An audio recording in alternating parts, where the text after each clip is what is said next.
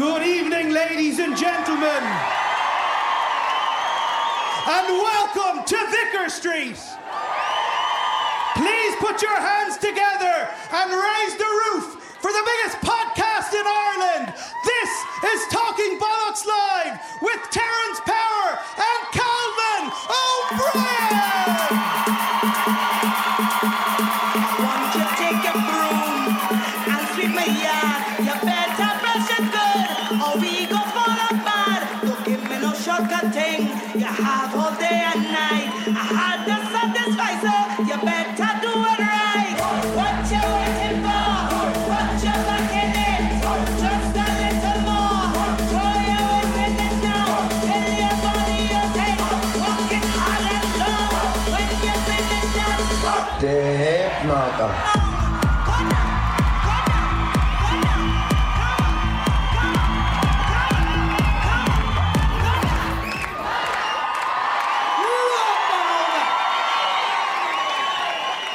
Oh shit! Here we go again! What's happening? How's everyone doing? All good? Place is fucking jammers. Like a load of sardines down there, you say. What the fuck? Come here. I heard Tom O'Carthy got a ticket for this. Anyone see him? Where is he?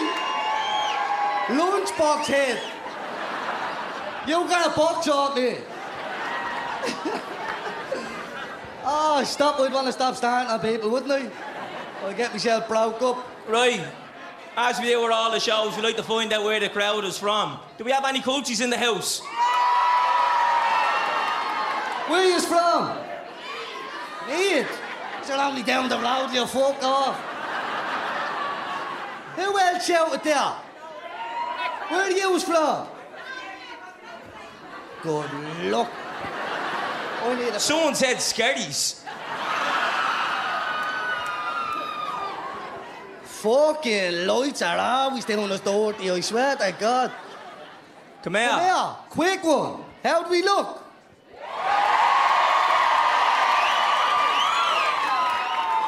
Shout out to Tiffany's as always for looking after us. Hey, the stockings again. You're not going to pull them up now? We already showed them. I'll start there, me own nice one. Yeah, sound. Come here. It's good to be back. We nearly didn't make it to the first one, actually. We have a little story for you there. Calvin filled them in. So, true story, yeah. The last one was June 19th. I took a banger that morning. Took a heart attack, genuinely. Legit? I don't know why you're laughing. It's actually a very serious story. So I woke up that morning. It was a Sunday morning, and I was mad nervous, and I said, fuck it, I'll go to the gym, do a bit, get rid of this energy, and I'll be fresh, ready to rock. So I put my headphones on, go down to the gym. For some reason, it was closed. So I was like, fuck it, I'll go for a run. So iPod on, phone on shuffle, off I went. On the way back, little 5K, got to about 4.97 metres. Boom!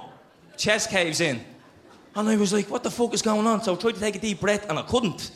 And I was like, oh, what's going on here? And that song come on in my headphones, Smash Mouth All-Star. Do you know that one? Somebody once told me. And I swear to God, I dropped down like that and I said, me bollocks, I'm not going out to that song. And I paused it. And I dropped down to my knees and I tried to take a deep breath and I couldn't. And I was like, I actually might kill over here. I'm right outside the gaff, which is the worst part. So I got upstairs, I'm said it to me board, and she's like, what's wrong with you? And I'm lying on the ground. I was like, I actually can't breathe. Like, I just can't breathe. So Terence rings me. He's like, you all right, bro? I was like, no, I actually took a banger, Terry.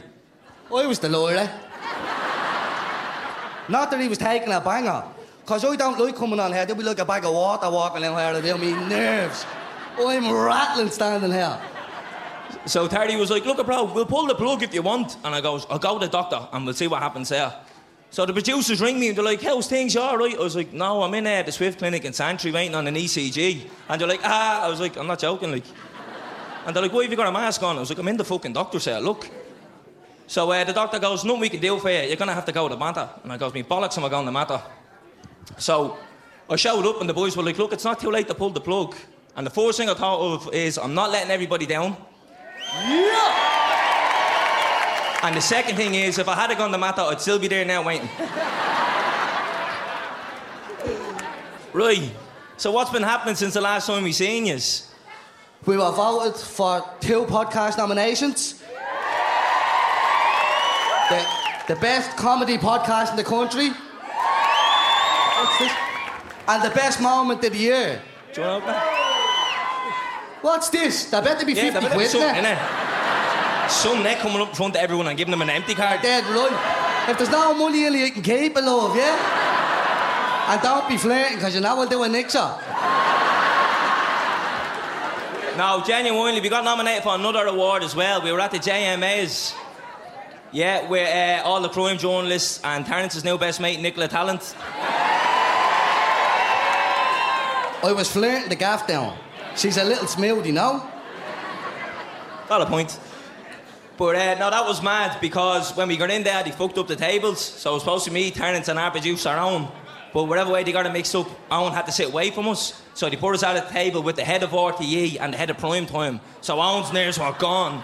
You want to see him? He was sweating. He said, Terrence Power beside the head of RTE investigates. Was snookered.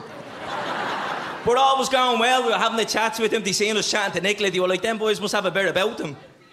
And he goes, we're going for a few drinks after that. And we were like, yeah, that sounds like a plan. Like, us two were all these heads going for a drink. Yeah. Well, it was a good plan until we realised there was a bit of an issue. I was barred. Honestly. So, just remember, a couple of weeks ago I told the story on the podcast. Probably all didn't hear it. But I got barred from a pub for no reason, yeah? But if you want to find out how to get unbarred from a pub, you rock up in a 3-piece with Nicola Talent on your wrist. I moonwalked in and the nip got up out of that. But what else been happening? You've stopped starting on people. I have, yeah. I took up MMA, I'm all zen, now I'm going around bowing to people and all. It's fucking great. It took a while to get used to though. So the first week Terrence started training, he came into the podcast studio and he was double legging like everybody, ankle picking the producers and all. It was great. But then they start taking up MMA to defend the takedown. So now every time we go up to do a podcast, it's like Herb Dean comes in and the lads have a little straightener before the kick-off. They're all animals now, all the producers. They're black belts.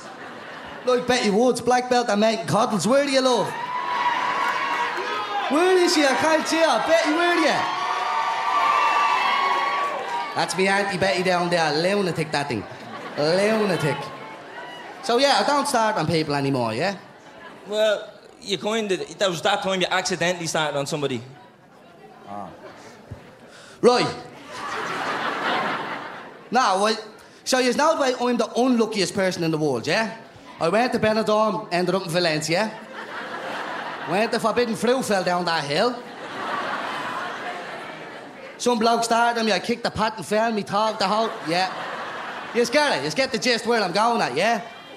So, one of the days, me and our producer, Darren Cleary, were out having a bit of lunch, conducting big business, yeah? You went to meet Darren on a random Tuesday for lunch. It's for dramatic effect. So we're sitting there and we're having a chat the whole lot. No, even Johnny Blue puffing on the thing, yeah? Boom, flicks it, yeah? Goes up into the air. This was like slow motion, I promise you. The wind takes you. There's a car coming down the road. The window's open that much. Lands on some board's lap. She said, bollocks. She said, thank fuck that car's moving. Boom! Red light. So I'm sitting there and I didn't know what to do, so I panicked. I was like, Jesus, sorry, love, the whole lot. And she just staring at me, so I was like, what the fuck do I do here? So I just kept saying, sorry. Anyways, the whole point of the story is I panicked, I legged it. I got roped into signing a 2-year contract to go loud anyways. I had to say sorry to Carl. But in fairness to us, we've actually never told you a lie on this podcast. Every single story we told you is true. We told you Coolio was on the podcast. No one at believed the last us. one. None of us believed us. Yeah. I got nicked that time, no one believed it. Yeah. We took mushrooms and went to the Matrix, no one believed it. I was in a fucking plane crash. No one believed it. Do you want to do a few singles? Actually, before we get started, this is usually the part of the show where we do something with the audience, a bit of participation. So the first show, we planted the people. We had Doc, who was a good friend of ours, and we had Laura, who was 12 months pregnant at the time and we didn't know. 12 months pregnant? Yeah. Yeah, what about It's the longest pregnancy I've ever heard. He must have been putting his jocks back on and he was telling people she was pregnant. But we brought them up for the game of pats and they couldn't hear the pat, they were this close to each other, so we fucked it. So we said, right, on the next one, We'll do a quiz with the biggest fans of the podcast, and that won't fail. I called some board up. She didn't know where she was, let alone what the name of me fucking dog was. She was getting up to go for a piss, and we thought she was getting up to come on the stage. We dragged her up by the head. Get up there, you mad cult, you. We got in there a few singers anyways, yeah, Teddy? Will we, yeah? Go ahead, you walk away. You go first, I'll let you. Yeah. Right, so who was at the last live show? Who's listened to the last live show? Who seen the clip of the last live show? That yoke. Animal. So we have a little zinger. I don't want to do it. No? Do you want me to hit them with a fire? Who went home and done reverse cowgirl? Stand up! Stand up! Yes! Yes! Mate, you're bored of standing up and you're sitting down. What's going on there? She's wishing with her hobby nerves. Actually, after the last live show, my nana pulled Jenny Kane backstage and says, I'll teach you a thing or two. And that's a true story. Oh, stop it. Right, I have another one. So we played Sweet Caroline before we come on to get the crowd going, right? But there's one thing we noticed at the last live show, and we told everyone backstage to listen out. So in the chorus, in the build-up, do you say, so good, so good, so good, or I don't believe you're making her up? Told yous. You owe us 50 quid. Right, I have a singer for you, yeah? Just a quick one for you, yeah? A ghost reel, do you believe in ghosts? Stand up if you do. Oh, me name. That's a lot of people. Do you know what? At the last live show, if we done that for a singer, I'd want all you stuck out. Because that's childish. But now I want everyone else stuck out for not believing. And we always have this little classic one as well, yeah? Just to spot the liars. Who pisses in the shower? Stand up, you do. Stand up. Bro. Yes, bro. What's Liars. Liars. Liar. There's no shame. Right. Just want to meet the first guest for tonight. Right, raise the roof, making his Talking Bollocks debut, Mr. Marc O'Neill. It's a good life.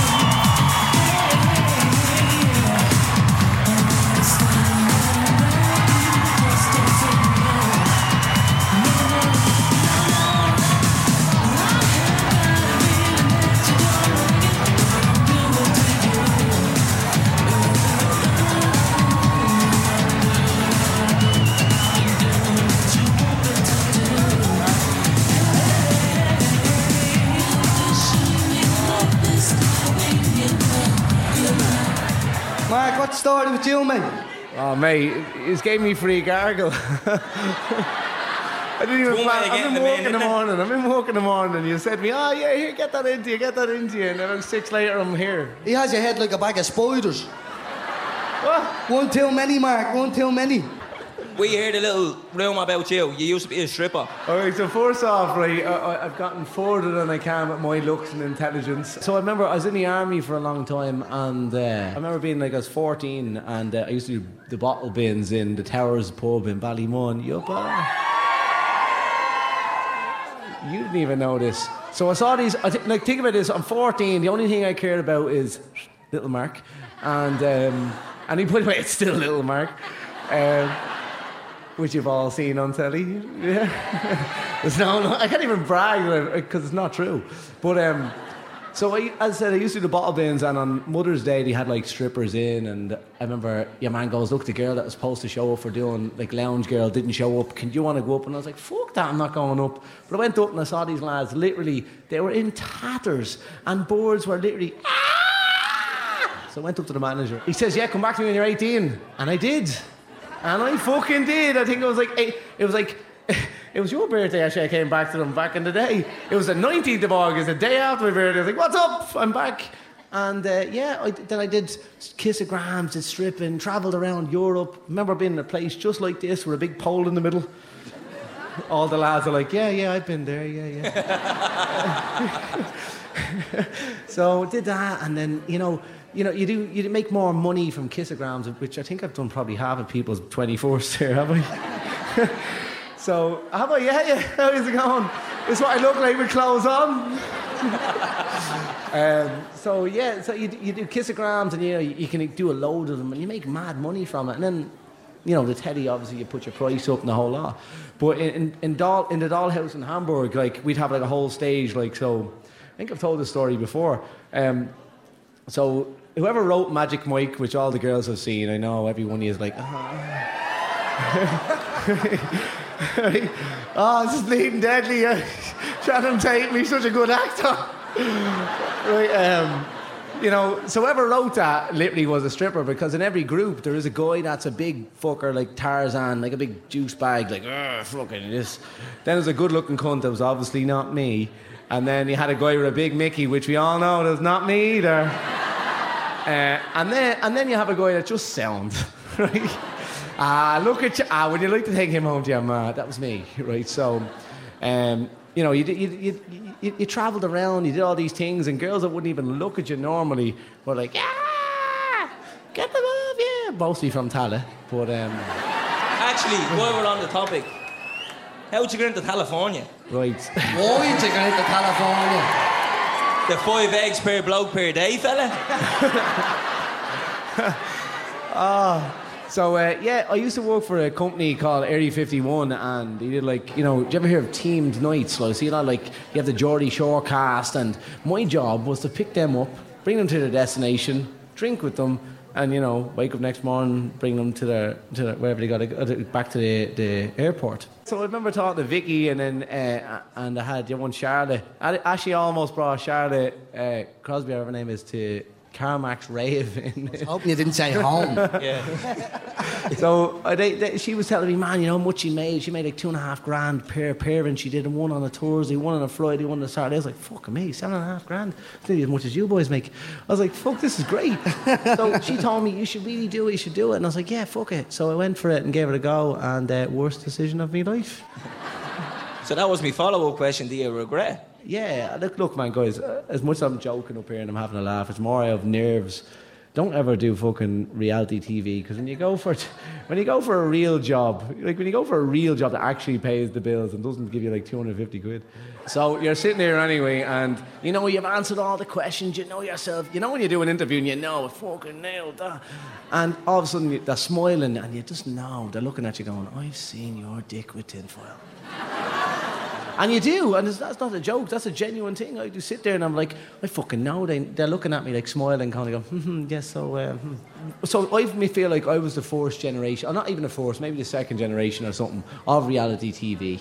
And we thought we were going to be famous, we're going to make money, we're going to do all these things, it was going to be on forever, and it was going to be this great thing. But we've all watched enough movies to know if you stay doing this shit and have no backup plan, you have no money, right? And we all know that from watching movies. But... You still think, nah, that won't happen to me. And I know so many people that have done it, and when they've done it, they regret it. And as I said, you're going for job interviews and you're torn down. So thank God I had a backup plan. But the stripping was fucking deadly. Well, you done another bit of reality telly, and you said, you probably saved, so you done the Hell Week. You fucking won the thing. No, yeah. I did Big Brother first. That saved me. I did Big Brother, and I am the unfunniest out of all my mates. So I am not the funny one. When you have a funny mate, I am not the funny one. So I just kind of repeated half the shit the funny ones were saying on Big Brother, and all the English were like, he's fucking mad. I thought I was mad too. And then Hell Week, as I said, Hell Week was kind of something. I quit everything in 2015. I said, I'm never going to do TV again. I'm kind of looking, I need to focus on my career. You need to pay some bills, If I got paid still to do weird shit, I'd still be doing it. But you don't. So I did Hell Week kind of like as a comeback, kind of like a comeback special in a way. And I said, I'll do it, and that's it. I'm never doing it again. And I just knew that on it, all the haters that I've had in my life, and I don't blame them, by the way. You know what I mean? Mark, how was Hell Week? Was it tough? It was tougher than what you might think. We had an hour sleep a night. 1 hour. That was it. 1 hour. I think at one time I got an hour and 15 minutes. That was the best 15 minutes of my life. I heard you done something very silly. Yeah? Yeah. You called out John Connors to a boxing match. I did, yeah. So John Connors was giving it a large one, and...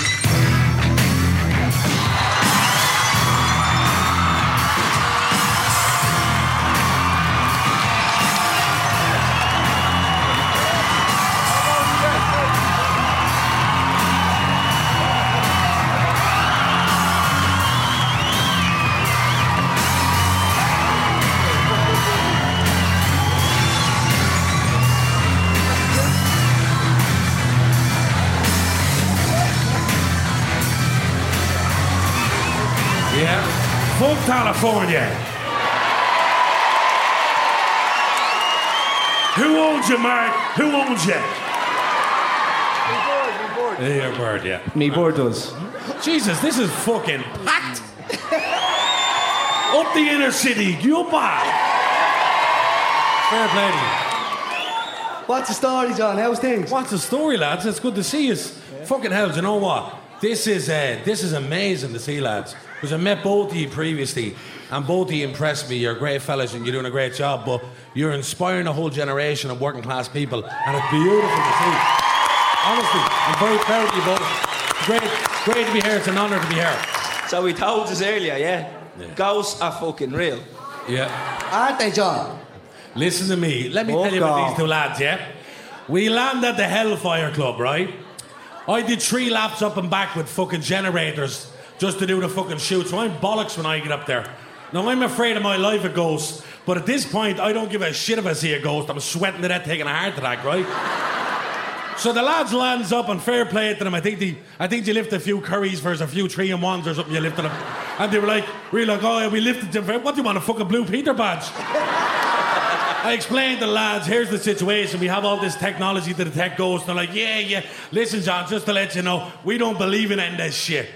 I said, okay. Rightly so. Exactly what we said. I said, grand, yeah, we don't believe in it. Grand, no bother. So we explained the different technology that we have that goes off and detects different things, and from a scientific lens, detects kinetic energy, and you see it come up, right? So anyway, these little things called like cat balls. So if someone touches it, or an energy touches it, it goes off, the colours come out. Well, not only did this go off, it went 6 meters across the room to hit me.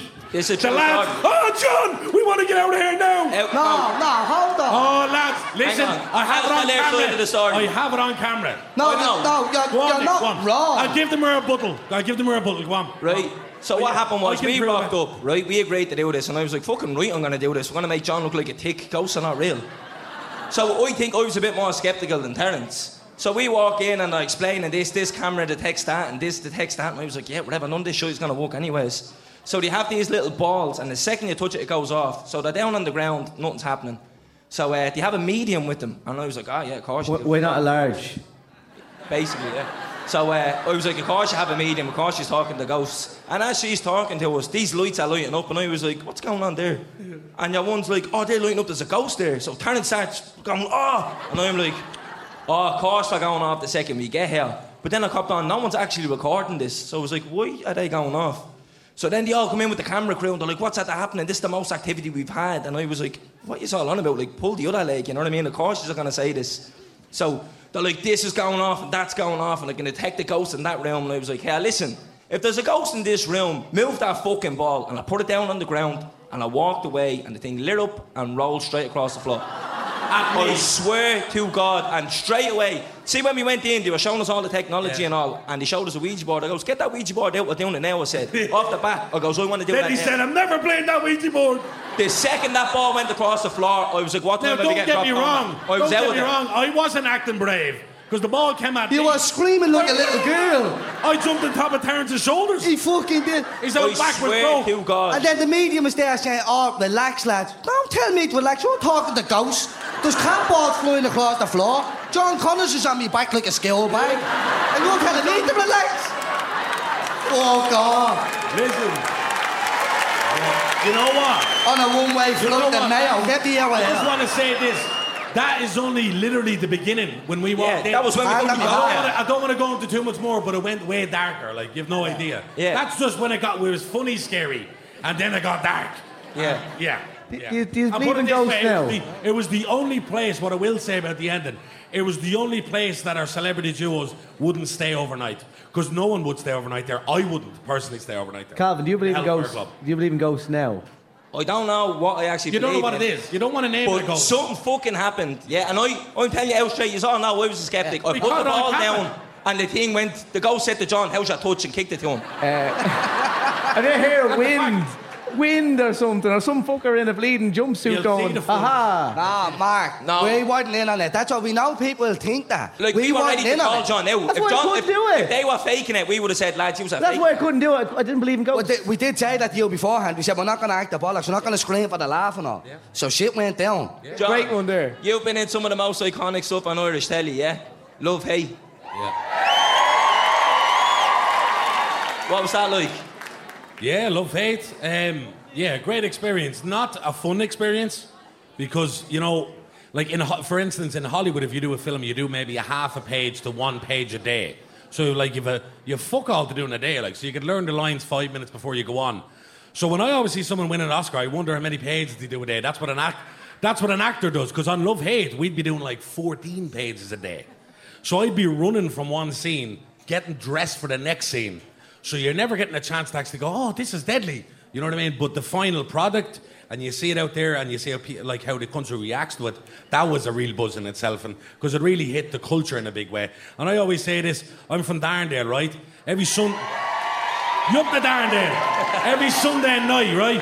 Every Sunday night, the whole of Darndale will be empty because Love Hate was on. And I always said, if we just made 1 million episodes a season, there'd be peace in Darndale and no antisocial behaviour. You know what I mean? Bring back 1 million episodes. Speaking of Darndale, when Love Hate just finished, John, I was actually in a gaff party in Darndale, and it was your gaff. But you weren't there. I was there as well. He wasn't there. No, I was at his gaff party before. What was that all about? How are you having gaff parties and you weren't in the gaff? You see, let me tell you a little story. So with Cardboard Gangsters, right, myself and all the actors lived in my house for 7 weeks together.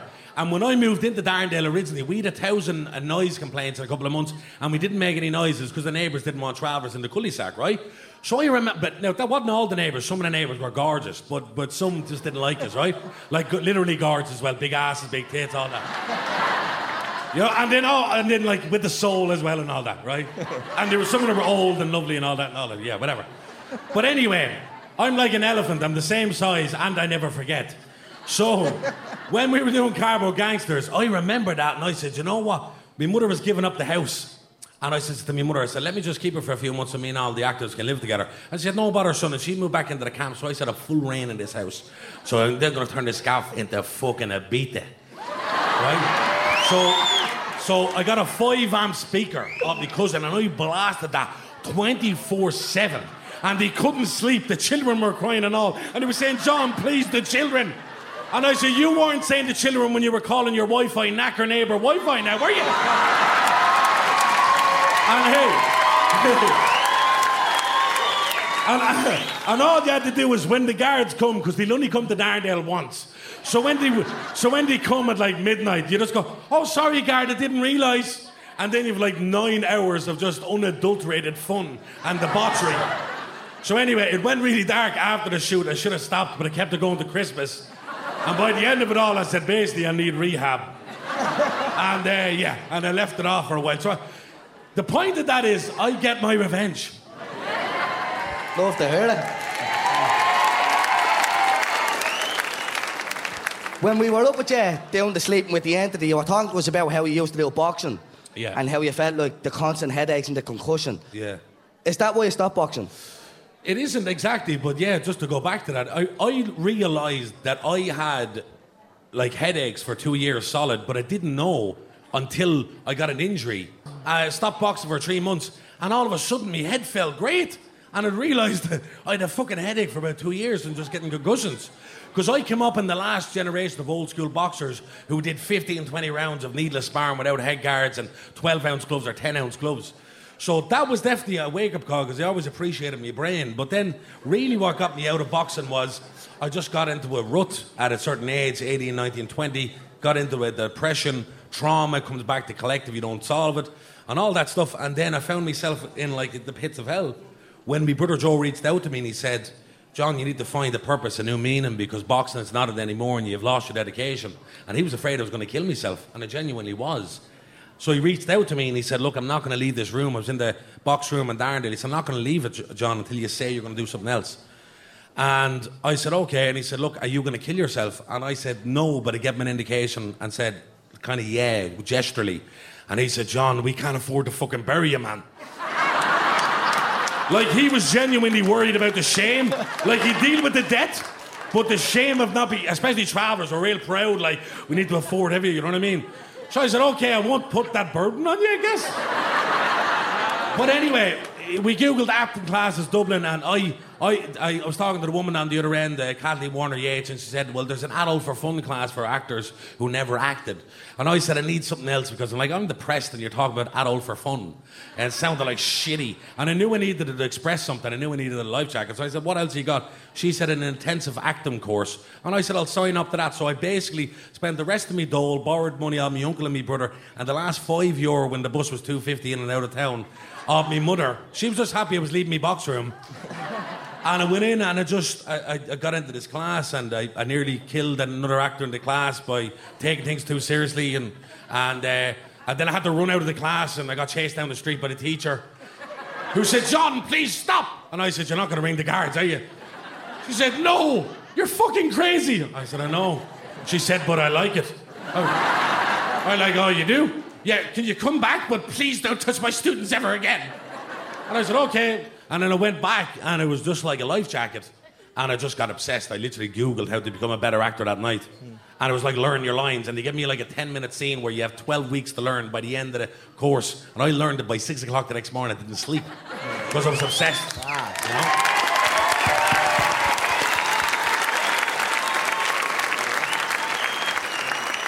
So, John, you're actually running your own acting school at the moment. You're doing your own acting classes. Yeah. Have you got any tips for acting? Well, the key to acting is relaxation. Even if you're playing nerves, even if you're playing tense, you have to be relaxed. And for me, fun. Because no matter what, like, the darkness comes through, and with me particularly, trauma, all that comes through on the screen. I don't have to force that stuff. But what I need to do is get to a place of the imaginary, which is where we all go as kids that we lose. And especially now, kids nowadays with TikTok and Instagram, they're actually damaging their imagination, which is a real shame, because what they're doing is our next generation of artists are going to be different and deformed, because the imaginary is what you want to hold on to. And for the last 5 weeks, I've been doing classes with kids all around Ireland, traveller kids, and you're seeing when I tell them all, put away the phones and bring them out. And when you get them out of the comfort zone and you get them back into the imaginary, they slip into it so easy. And kids are great actors naturally because they believe it straight away, you know. And as an actor, no matter what age you get to, you try to hold on to that imaginary. And another thing, just performance in general, what I give a tip to anybody, I just learned this the hard way, was whenever you're nervous and you're about to perform, slow everything down. Do it half the speed as you would normally do it. Slow it down. Listen to your breaths. Literally meditate. Close your eyes. Open them. And just chill. And just know you're in no rush, ever. Everybody in here just went...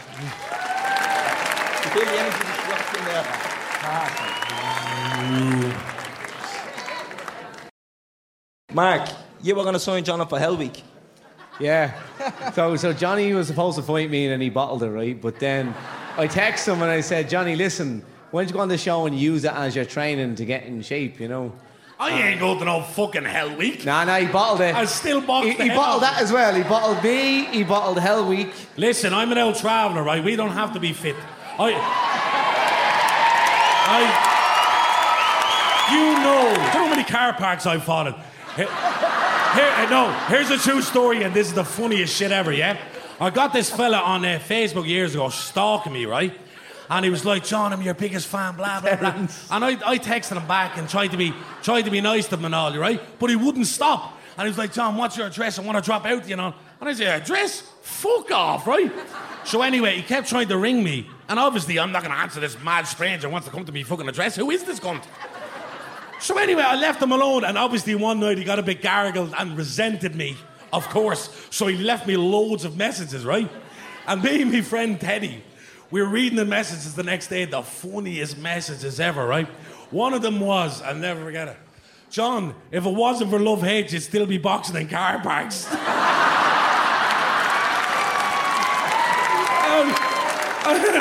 I swear to me and Teddy, I rolled off the couch. Like, this is the funniest shit. And I literally texted him back, 100%, mate. Oh my God, the funniest shit.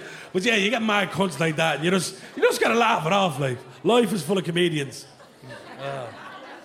John, you were talking there about discrimination and stereotypes and how working class people are always looked down on. But we had Huey Mutton on, and we asked Huey what it was like for him and what some of the abuse like he gets and what people say to him. And that fella doesn't give a bollocks. There's no way you can offend that fella. But, do you know, in the last few years, everyone's become more progressive and stuff. Some stuff that we would have said growing up, now when you look back, you're like, Jesus, you actually can't say them now.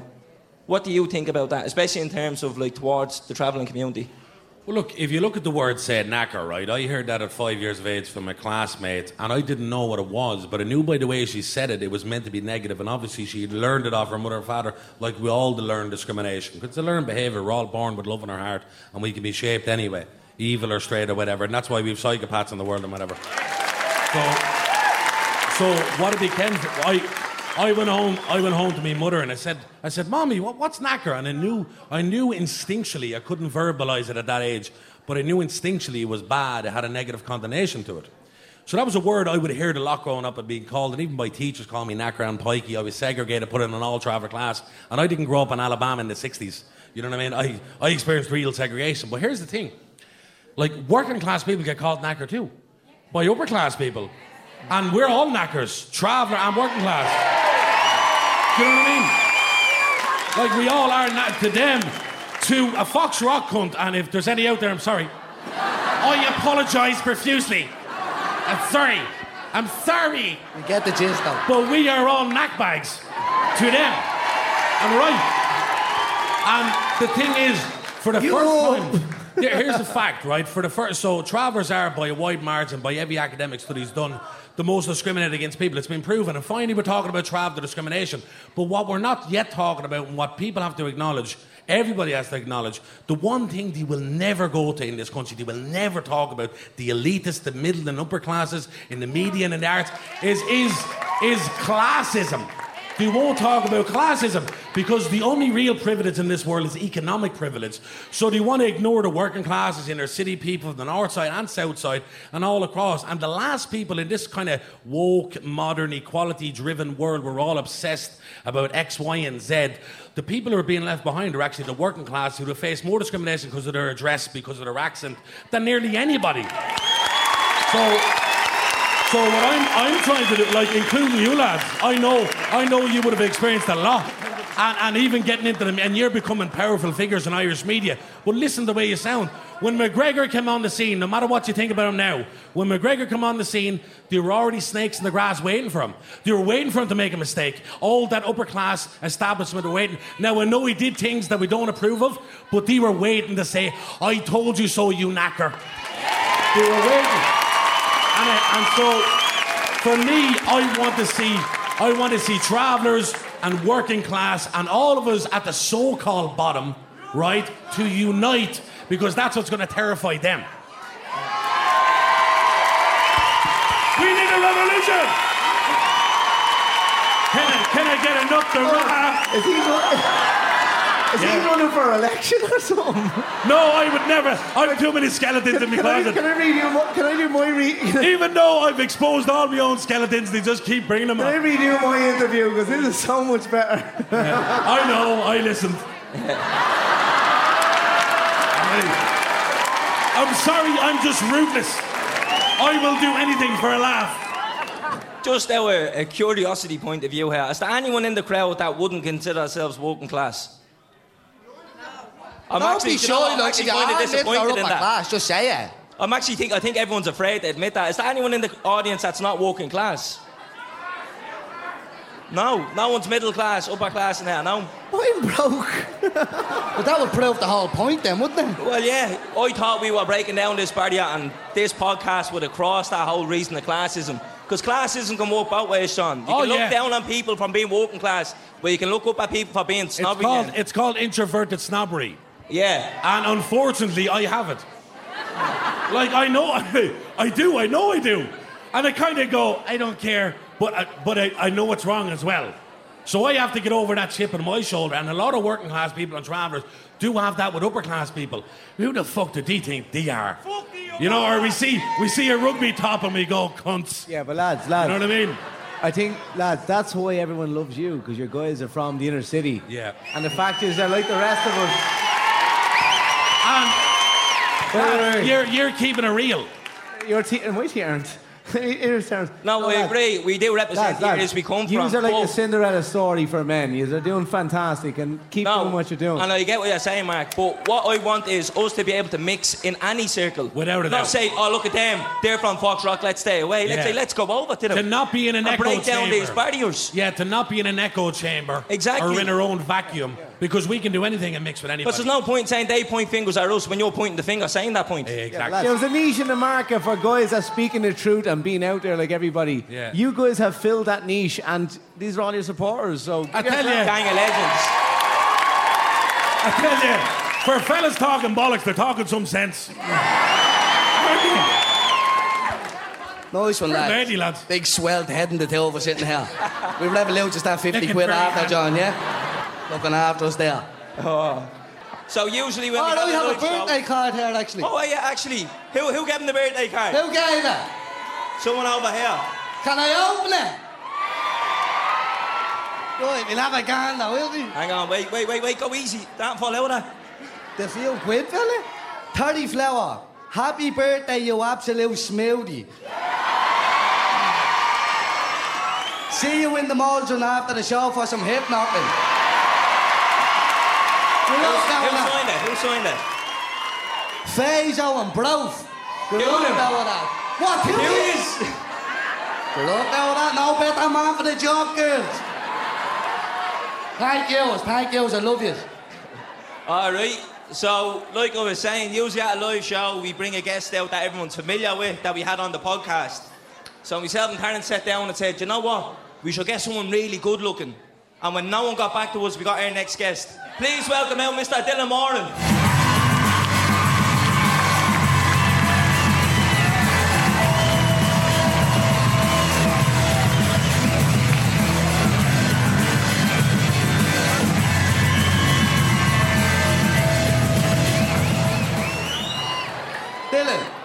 Calvin, Terence.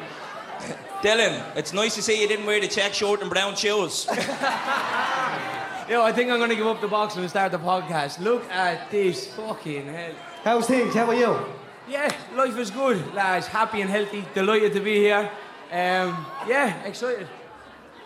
Right, so a lot's happened since the last time you've been on the podcast, Dylan. You've lovely I think the last time you were on, you just signed The World Was At Your Feet. What's it like now? Yeah, so when was I last speaking to you? I think it was about a year ago, wasn't it? Give or take. Yeah, give or take, yeah. I actually remember I was sitting at home and it was late in the evening. I get a phone call on WhatsApp, video call. Don't know what the number is. I'm not going to answer it. Anyway, I answer it. There's this big red mush staring in the screen. Can you hear me? I'm like, yeah, what's up? What are you doing? It's Terence Power. I'm like, I'm watching telly, bro. What are you doing? Oh, I have a podcast. I'm like, yeah, I know, it's good. Do you want to come on it? It worked, didn't it? Yeah, back then, lads, I had just come back from camp abroad. You know, things were going really good. And I ended up in Frank Warren's office. Absolutely living the dream. You know, been boxing all my life. Hey, legend. Next world champion. Unbelievable. Anyway, you know, I'm in Frank Warren's office, living the dream. Suit on, been told you're going to fight this fella, you might fight Jake Paul. I'm cracked it, you know what I mean? I'm Jake Paul. Yeah. Yeah, so then I go on the podcast with the lads and things couldn't be better. You know, I think it's finally happening for me. And then what followed after that was just a disaster, really. The last 12 months has been just thrown in the bin, you know. I went into camp for the Fury and White fight. I was supposed to be on that undercard. And done 8 weeks, got a phone call 2 weeks before, said you're not on it, no reason given. And that was it, you know what I mean? And since then I've been inactive, but stayed in the gym as always. And last week I got free from Frank, so I'm ready to get going again. Lovely.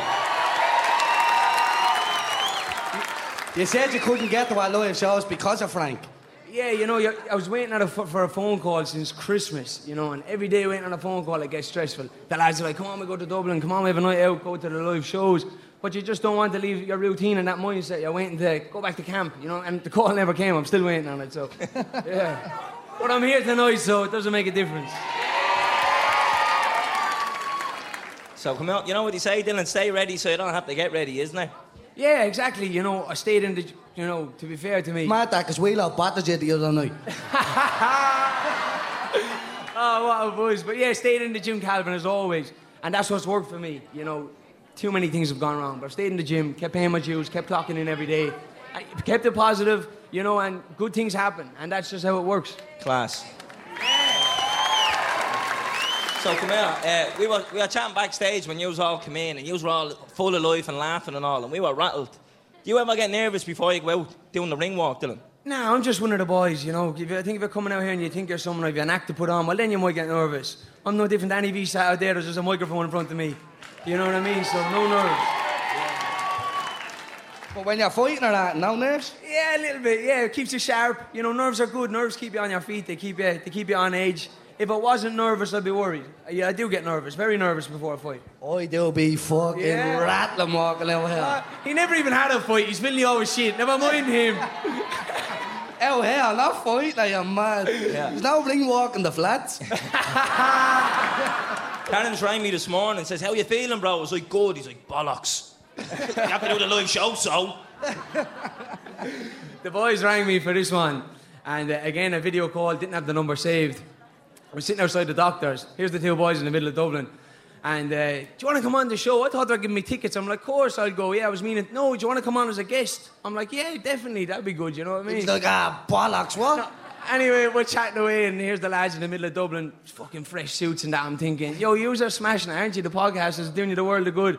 I say, the birds are all over you. Of course, Terry Flower jumps on it. They're everywhere, bro. I'm like, hey. I go, Terrence, make use of it, because without the podcast, you're fucked.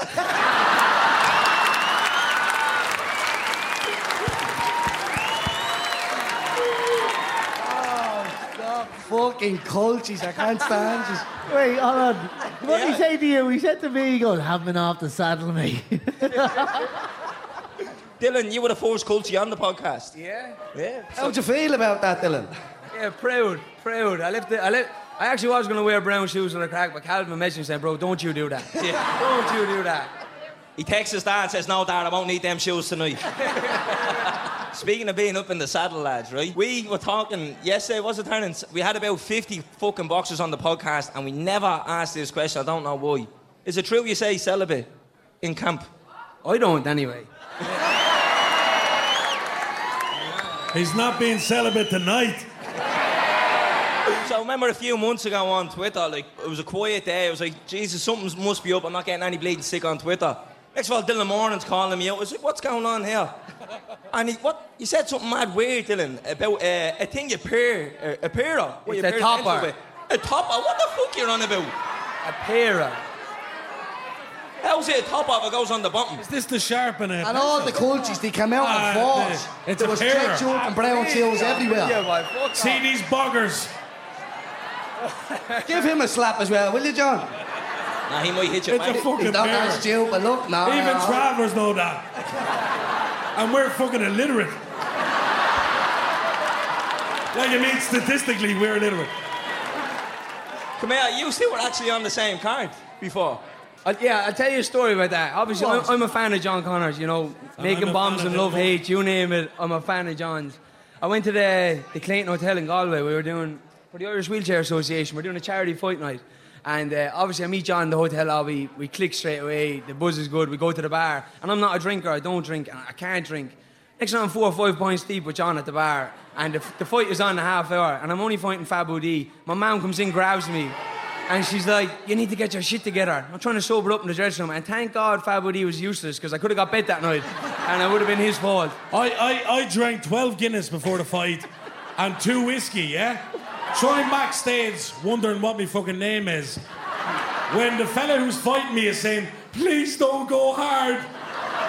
And I'm going, I can't even walk in a straight fucking line. Trust me.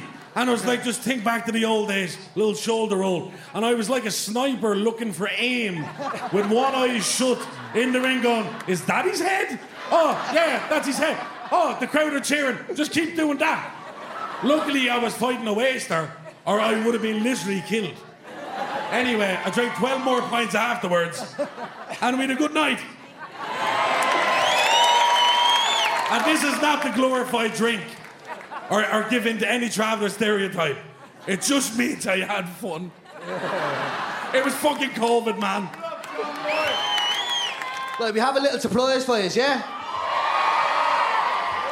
Please welcome to the stage, Mr. Ciaran Moran. Jump around when you're feeling the pain. Bring you on up in the party. Want you in us and most my name ready. And when the knock up on it, I'm feeling sexy. And what if I doesn't know them not bossy. And shout the shot and you know me sexy. And the rag I'm up in a me and take on down. And sit up on the rhythm, sit up on the virgin. And me my name no ask me no question. When I'm getting nervous, I'm name is Ciaran, what's happening? How's things since you were on the podcast? Good. The reception from it was fucking unbelievable. And you are doing something special here, so thanks a lot for everything. No Thank problem, you. pal. Cheers. We appreciate you coming on. We appreciate you coming here today. None of you had to be here. So, fair balls to all you. So, come here, what are you going to sing for us, Ciaran? I'm going to play just a little spoken word piece into another song that I played on the podcast. It was a bit my voice was a bit sore on the podcast, so we said we'll do it again and give it a go, yeah?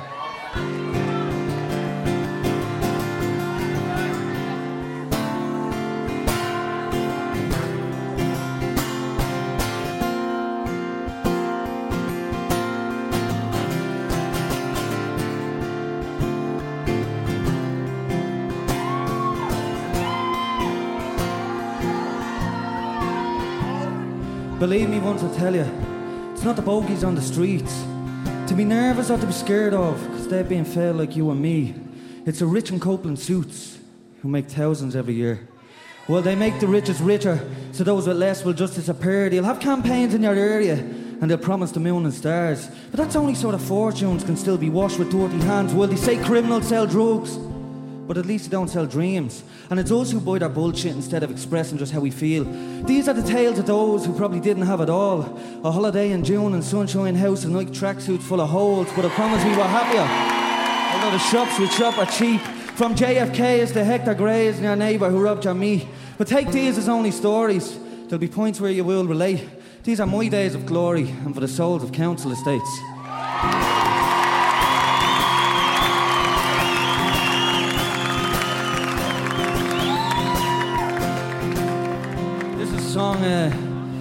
This is a song I played on the podcast. It's a song about domestic violence, and I wrote it. One of the 4 songs I wrote, and I wanted to redo it because I was a bit sick just before I went on to the podcast. So this is a song called Mother, and if you have friends or you have family or whoever it may be, and you think it's okay to put your hands on any woman or do anything like that, you're a coward. So put your hands.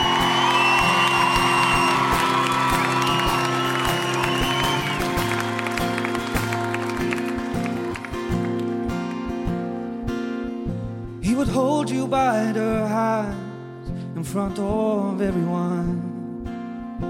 He would make you say there was nothing going on. He would beat you up and down when there was nobody to help you from the ground when you were down.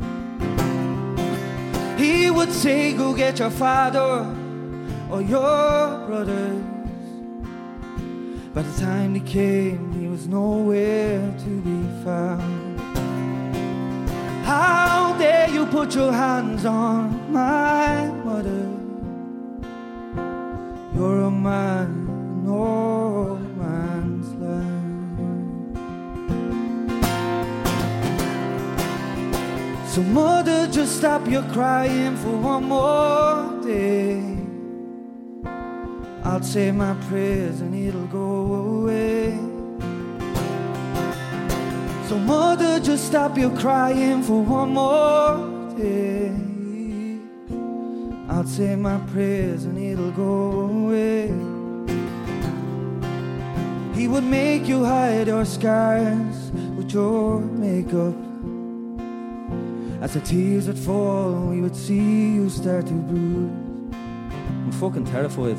As he hit you in the arms to make you wake up.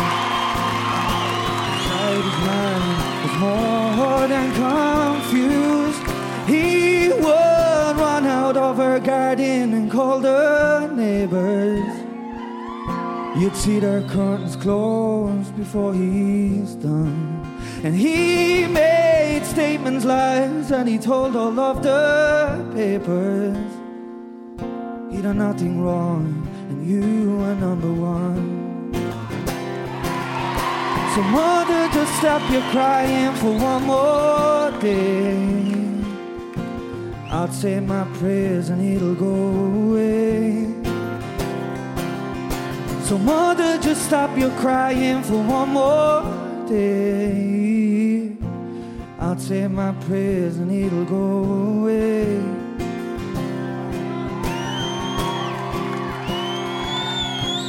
Mother, just stop your crying for one more day. I'll say my prayers and it'll go away. And oh, mother, just stop your crying for one more day. Thank you very much. Cheers.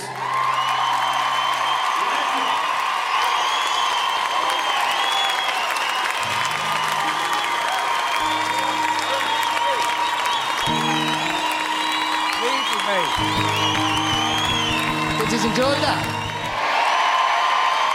You have something you want to tell the crowd, Ciaran? So, I've been doing this the last couple of years, and the music that I'm doing, unless you're licking someone's arse or unless you're dressing different to fucking impress other people, you don't go anywhere. So we're doing it the way the lads are doing it, Vicar St and things like that. This is unbelievable to see these boys doing it. From where we're from, on the 18th of November, we just announced today, I'm playing the Academy 2 down in Abbey Street. I'll be going to Ticketmaster and the usual outlets. You'll see Instagram and all that shit. So, yeah, cheers. Thanks very much for everything. Thank you. One more song. Yeah. So Ciaran, are you cousins? Dylan and Ciaran Moran, no? Baby. So Ciaran, I wish I fucking looked like him. what's your favourite song to cover, Ciaran? The song I'm going to cover is it's an Irish song. I don't usually do covers, I do a lot of original stuff. But everyone in the room, this is the last song. Stand up on your feet and join us with this, and we'll have one together.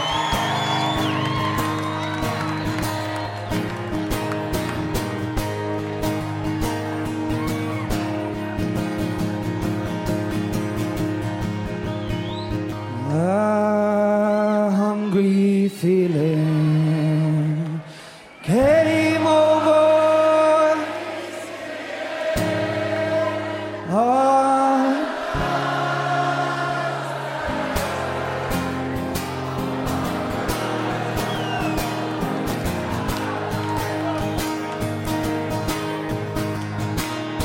to begin the morning. Everyone. The screw was pulling. Get up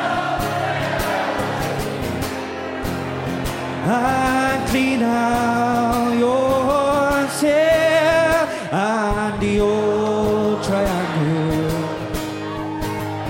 When jingle jangle all along the back of the Royal Canal.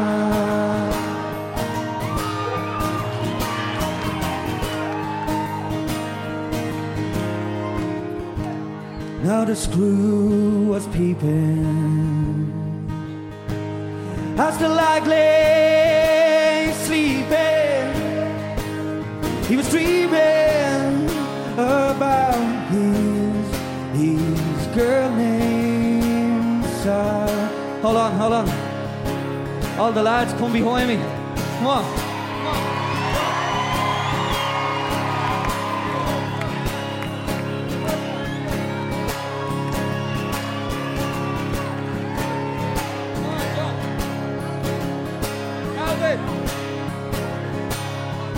One, 2, 3, 4, and the old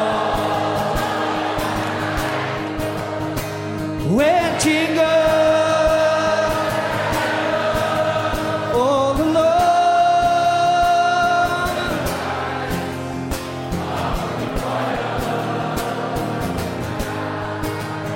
This is the last verse of this.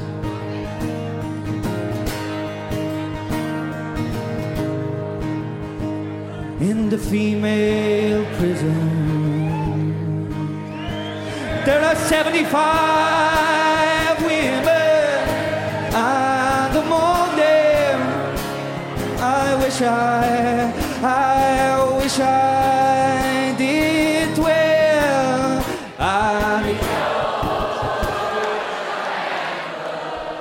When jingle jangle all along the banks of the Royal Canal.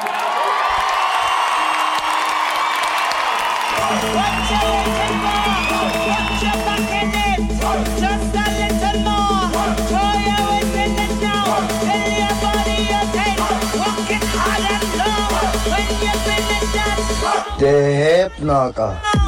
go down.